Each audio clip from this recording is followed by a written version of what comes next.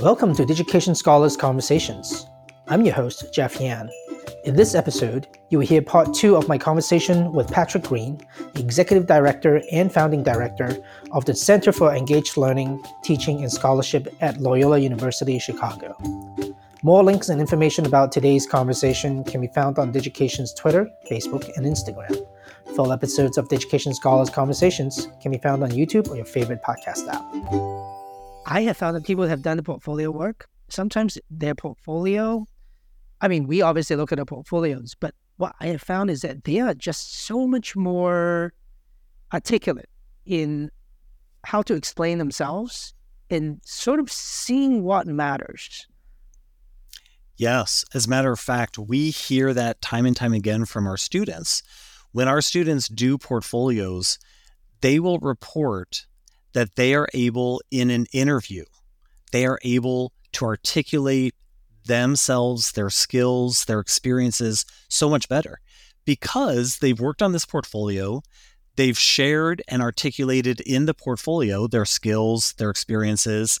They've curated it, right? So they've made meaning of it. And then they walk into an interview situation or apply to a graduate or professional school. They can articulate this and they are leaps and bounds ahead of other candidates because they've worked on a portfolio. And we hear that from students all the time. They'll come back and they'll share with us, that portfolio I did, it helped me get this experience. It helped me get into this graduate or professional school. It set me apart. I went into this interview so much more prepared because of that portfolio. So we know it has an impact, but what's so interesting is the way it has an impact. It's not that all of the sudden the portfolio got that experience. It's that it enhanced their communication and meaning making of their skills and their experiences and all of the different assignments. It just completely allowed them to communicate themselves better. So I want to switch a little bit. We don't have to talk about portfolio the entire time, although I would love, with you, I feel like I can just talk about it for hours. But I want to save just a little, at least I want to spend some time on talking about, experiential learning and community-based learning, service learning, and so on. For those who might be listening and are not familiar with all of those things, or maybe they've heard it, but, they weren't personally, have those experience, or maybe some of us, they've never been exposed. What do you, because that's your job, that's your day to day. What do you tell them? What is so cool about these things? Why are they high impact practice? And how does that relate to portfolio and the things that we talked about? Yeah. Thanks for that question. So, community-based learning or service learning, and I use those terms interchangeably, is a form of teaching and learning where you engage students in the community, doing some type of community-based work, whether it's direct service, volunteer work, or indirectly working on a community project, then allowing the students to reflect on that experience and connect it directly back to whatever they're studying. And so service learning and community-based learning for the past 3 decades has been a really powerful form of teaching and learning because not only has it brought students learning to life, so whatever they're studying has been brought to life, it also has allowed the community to be seen as a really important player in the educational enterprise. So the community becomes a co-educator. And by the community, it could be a community organization. It could be members of a neighborhood or a nonprofit organization. And the wisdom and experience and knowledge that resides in the community is really brought to the forefront. And as students are working with members of the community or with a nonprofit organization, they're also addressing the priorities of the community. So what really makes service learning or community-based learning unique is it emphasizes both the learning of students and the priorities of the community. I think more broadly, the term experiential learning is really an umbrella term for lots of different types of teaching and learning. And so service learning, community-based learning would be an example, but you also have internships. You also have global experiences or study abroad experiences. You also have undergraduate research. So experiential learning tends to be just a broad term that encompasses an experience that students have over time, and then deep reflection on that experience, certainly assessment and evaluation of the experience, and then I think with experiential learning, always connecting it back to the topic at hand or the theme of the course, what is being studied. And the reason that all of these types of experiential learning are often referred to as high impact learning, again, just as I mentioned with learning portfolios, is because it's about deep learning, so learning that transfers and is integrated over time. And I think portfolios play a key role in that because of that critical reflection piece. So all of these types of high impact learning require critical reflection, and portfolios are one of the ideal modalities for that critical reflection. But my life's work has been really focused on creating community-based learning, service learning, experiential learning opportunities for students. Again, I think, as you asked at the beginning of our conversation, Jeff, I found my intersection, my passion at that intersection of community and higher education. But at that intersection, I also saw the robust cultural and social capital of the community, along with the cultural social capital of the higher education, and how both of those in that intersection, in working together, could be elevated and celebrated. And that's where knowledge can be co-created through community-engaged research or community-based research, through community-engaged teaching and learning. So for me, I found my passion. I didn't have the words for any of this when I was going through it, right? I had to go through several journeys before I even had the language or the words to describe to you, this is the work, this is where my life passion is: community engaged teaching and learning and research. If you had asked me that, 20 years ago, I didn't have that language. And so for me, it has been a journey as I discovered some of my life passions. It has been a journey for me to then also say, oh, this is what I'm interested in, and wanting to provide these opportunities for students, but also to provide these opportunities for faculty. Because I think obviously our goal is always student success and student learning, but the way that we get there is actually by working closely with faculty and enhancing the capacity of faculty in higher education. And then, of course, working closely with our community partners and listening closely and deeply to the community to say, what are those priorities? What are your pressing needs? What are the assets that you want to celebrate and elevate?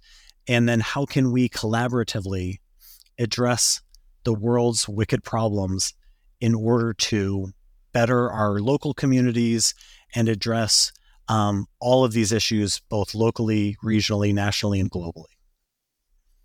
I love that, and I want to sort of look at it from an angle that perhaps has been a challenge in higher education in recent years. Higher education has been under a lot of scrutiny and a lot of a huge microscope to try to people are trying to figure out this whole idea of cost for higher education. I think that there's no arguing that higher education is expensive. What some people don't know is it's also expensive to run, to provide all these services that you just talked about. It's these things don't just run itself. Could there be more efficient ways? So I think that there might be. But having all that said, one of the things that people sometimes don't get, and I think that what you said is really pointing out the fact that you're not coming to this college necessarily just to get those listed skills for whatever major that you happen to be in. Because you can kind of easily do that. You can say, if you're going to be an engineer, here is a list of skills and sub-skills. And we can sort of eventually list all of them. It's a finite number. It's maybe a huge list, but it's a finite number. If you divide it up into little lessons, the persons will get it, or they read enough books, they'll get all of this stuff, you know? And the same reason that we don't just say, well, stop going to school, just go to the library, it has everything. Or now in today's world, go to the internet, it has everything. Go to YouTube, it has everything. And in fact, what happens to society has now sort of reacted a little bit by saying, hey, here's some boot camp, here's a little, master class, and this is how you can learn how to do something. You can just skip college. And while I don't disagree that some of those things are actually some of them are great at teaching certain skills, that higher education need to be, shouldn't be misunderstood that it's only about acquiring those skills. It's about those experiences. It's also about this sort of, I love what you said about community. And on one hand, you are creating the priorities and figuring out what the priorities are in the community for the community. You're also figuring it out for yourself. Kind of like you figuring out my life's work is about this and that. When does a student have an opportunity to do that? If they just go to like this boot camp 6-week course, They don't. That's not what those boot camps are for. They're for something else, and Right. it's not useless at all. It's just not what higher education is about. Right. It's partially about that, but it's also about some other fundamental part of development, the human development. For themselves and for others. Yeah. Again, as you said, higher education has been under attack. It has been critiqued. And the value proposition of higher education and getting a higher education degree has been questioned. And we've seen that a lot in the past several years. And look, I have 3 kids, one in college, one about ready to go to college. And my third a few years away yet, but will be as well. And here's what I have to say, because I'm going to speak from the lens of a scholar practitioner that works in higher education and a parent who's paying hefty bills. So I want to be really transparent here. I think the critiques around the value of a higher education degree is actually around how it's being defined and how its value is being defined. And I think it's being defined in a very narrow way. If you're talking about getting a job, that is a narrow definition of the whole educational enterprise that has existed for hundreds of years. And I would challenge that. If it's being defined in very specific ways with skills and certifications, that is a very narrow interpretation of the whole educational enterprise. It's also a very narrow interpretation of learning and development. And I would ask people to reflect on their own learning and development before they would categorize a degree or higher education. Because if you just reflect on your own learning and development, then that definition will broaden. Because higher education is truly about young adulthood learning and development, or for non-traditional students who may go at various times in their life, it is about learning and development at a different life stage. And I would argue that focus on learning and development is, if you unpack that, is rich with a lot of different dimensions. That's a really multi-dimensional phrase that I'm using when I say learning and development. Part of that learning and development may be related to skills and knowledge that is connected to a career. But part of that learning and development is going to be all these other dimensions of what it means to be human. It may be about the community and their civic role in the community, what it means to be civically engaged, what it means to be a member of a community.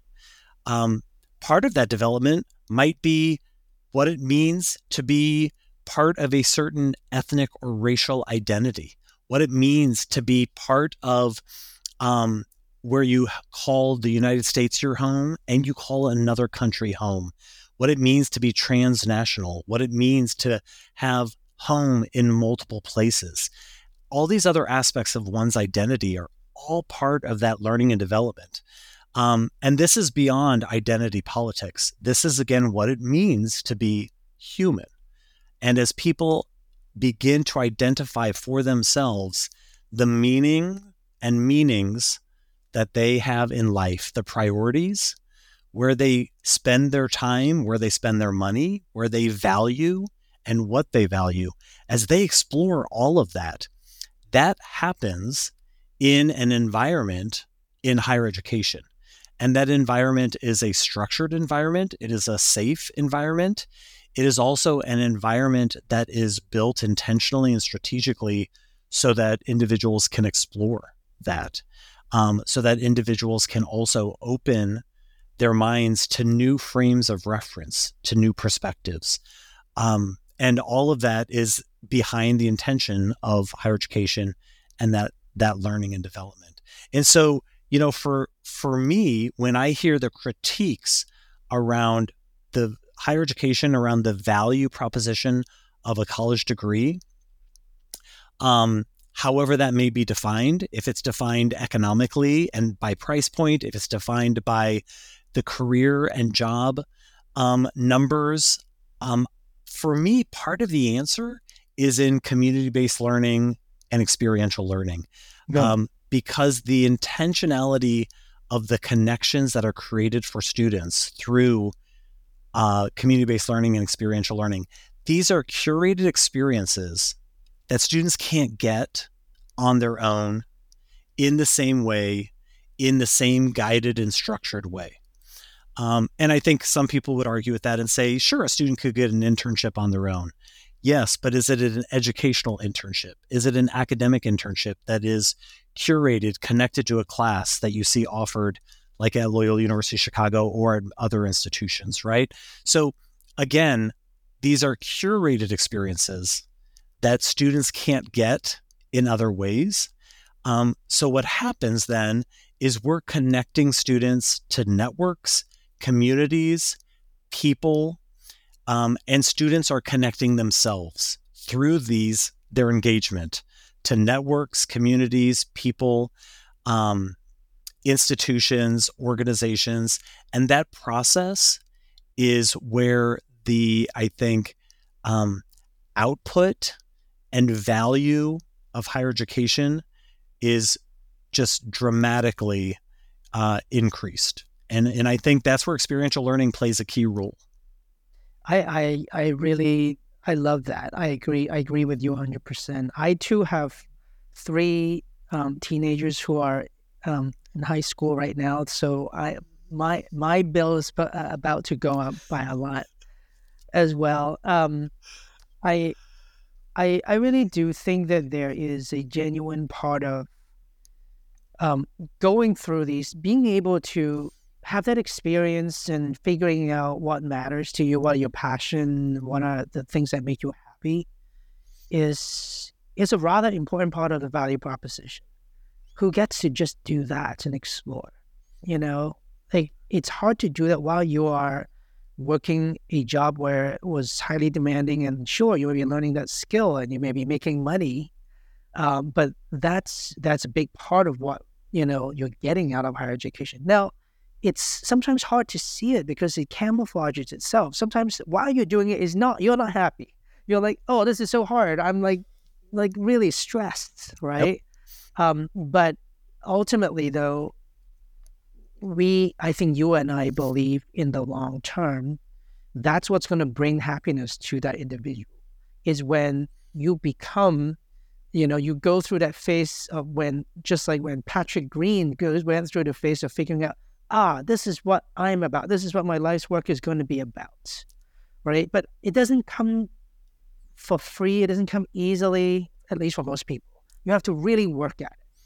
And I think that's a big part of it. But I also argue that on the flip side, society needs people like this that are happily doing things that matters to the world in a way that is wise and that is clever, that is, going to tackle two things at once, that are not just taking whatever that's convention for granted, right? And so, So in order for that to happen, you really need these two areas. I mean, you want them to be happy people, figuring out what matters to them, and hopefully align that in such a way that will also address the priorities of community.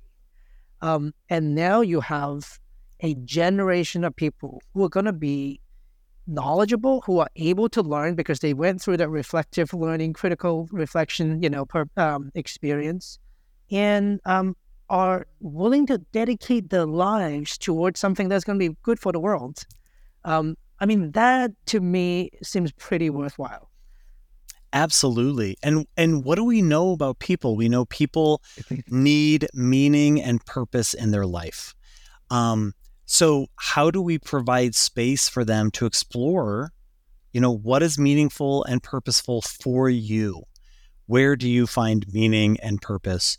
And how can you connect that with your work, right? Now, for some people, they may connect that to their hobbies, to avocations, and they may choose to do work in another direction. That's fine. However you find meaning and purpose, make sure that that is something that you center, in your life.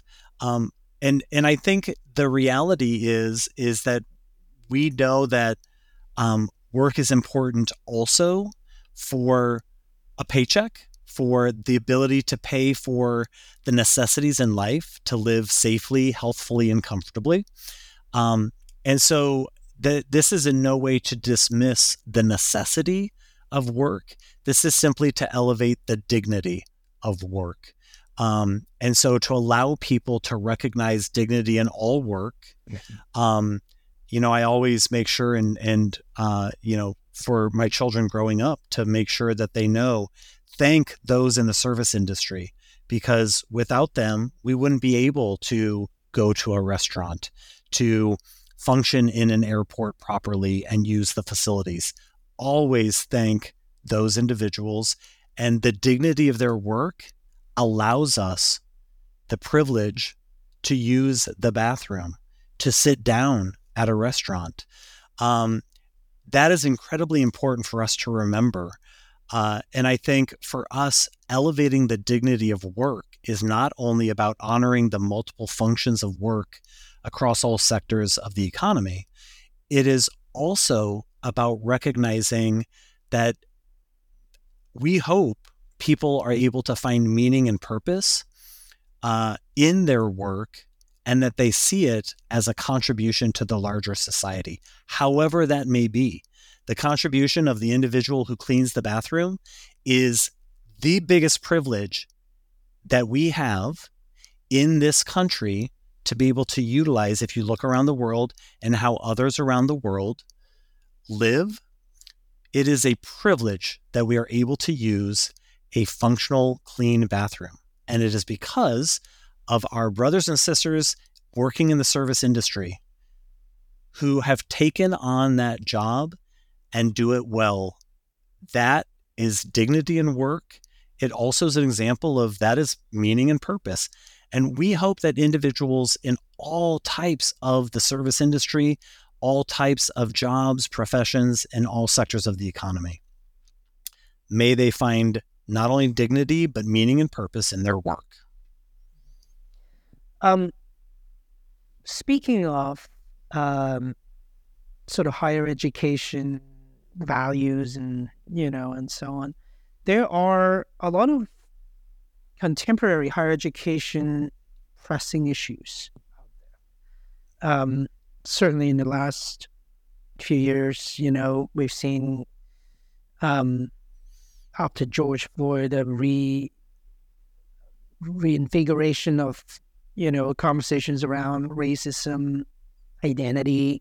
There's there are things like the Me Too movement that have also started other kind of conversations.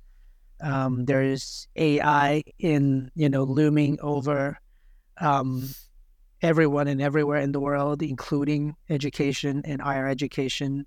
What are some of the pressing issues that you, as a leader in in a prominent university. What do you see that you can share? And what is on the top of your mind? Yeah. So thank you for naming some of those pressing issues. I would underscore a commitment to diversity, equity, inclusion, and justice. The narrative has changed significantly. We have been forced to reckon with racial injustice. Um, Although our brothers and sisters whose lived experience has been one of racial injustice, especially the BIPOC community, I would say has been communicating this for decades. We have been forced with the murder of George Floyd and countless others to reckon with this and to face that racism is an aspect of our country, of our culture, of our global community, although it shows up in different ways in different cultures.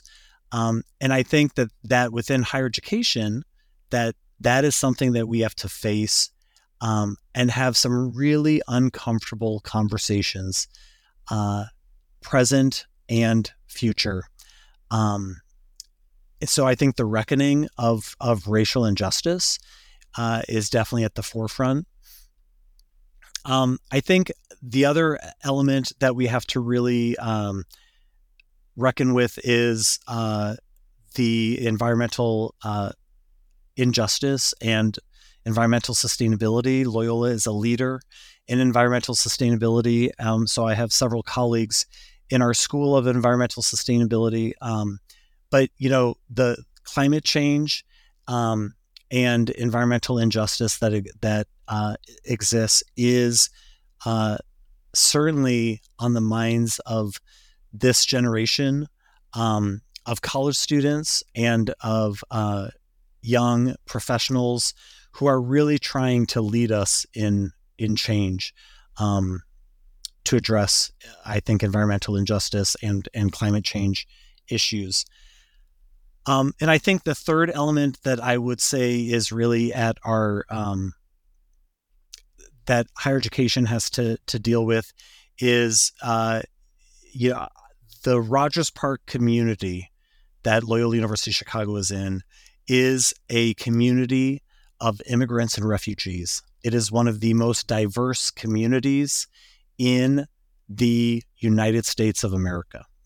And so with that comes great cultural wealth as students are able to interact with members of the community who speak different languages, have fantastic options for restaurants from a variety of different cultures.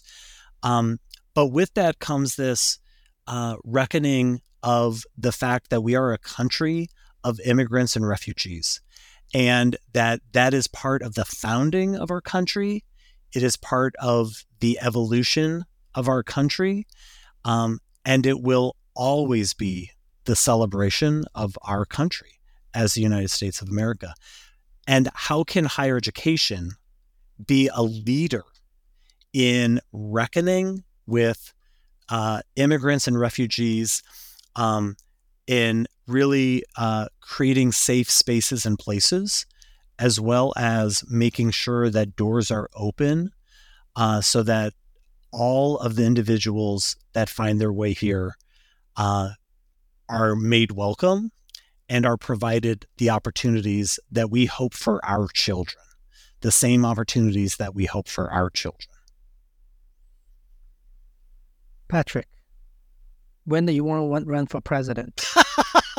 You didn't realize that was going to be a practice for a stump speech, right? No, it's really amazing what you said. I think what you're saying is just this is why I love this idea of service learning and community-based learning, because you only get to feel passionately about these things and understand them intimately if you go out to the world and look at it. You can't learn this through a book or watching a documentary.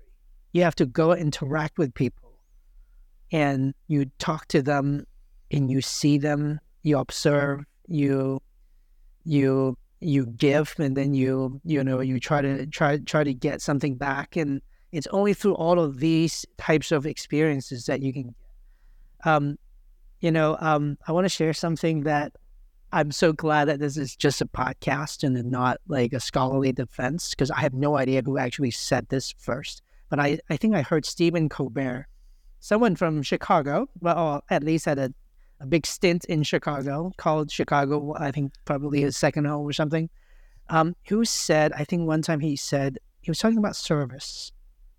I think he was talking about service with the great John Batiste, the musician who used to be, playing on his band and now has moved on, became a platinum sold out artist. Really pretty amazing, amazing guy, itself. I think they were talking about service. I really love the two of them talking about this. And Stephen Colbert said something along the lines of service is love made visible. And it's very, like you talked a lot about that learning, made visible, and it also comes back in this circle. I mean, when you said that, I kept thinking about that little interaction and how beautiful that is. And I think if that doesn't connect with people, what does? This is it. Yeah, absolutely. No. It's funny that you say that. Up on my wall, I have a sign that says "Work is love made visible." And that is, that is what I believe. I mean, for me, that is what this work is. I mean, it is rooted in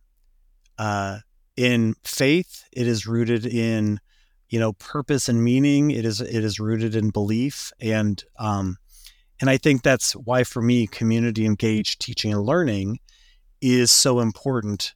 And for me, the answer of why higher education matters.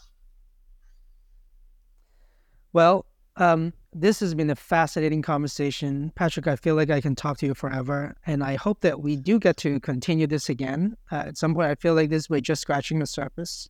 I want to thank you again for sharing all your insights, telling us about your story, telling us about, the origin story of how your superhuman abilities came to be, and then also sharing a little bit about, what you have found and what you have developed over that time, and, have been able to make all of that possible and express that in the form of higher education with your students and with your faculty members. I think that's just lovely. What a great way for me to get inspired, and I hope everyone who's listening as well. Are there any closing thoughts that you have before we let you go, and then but hopefully have the opportunity to welcome you back in the near future?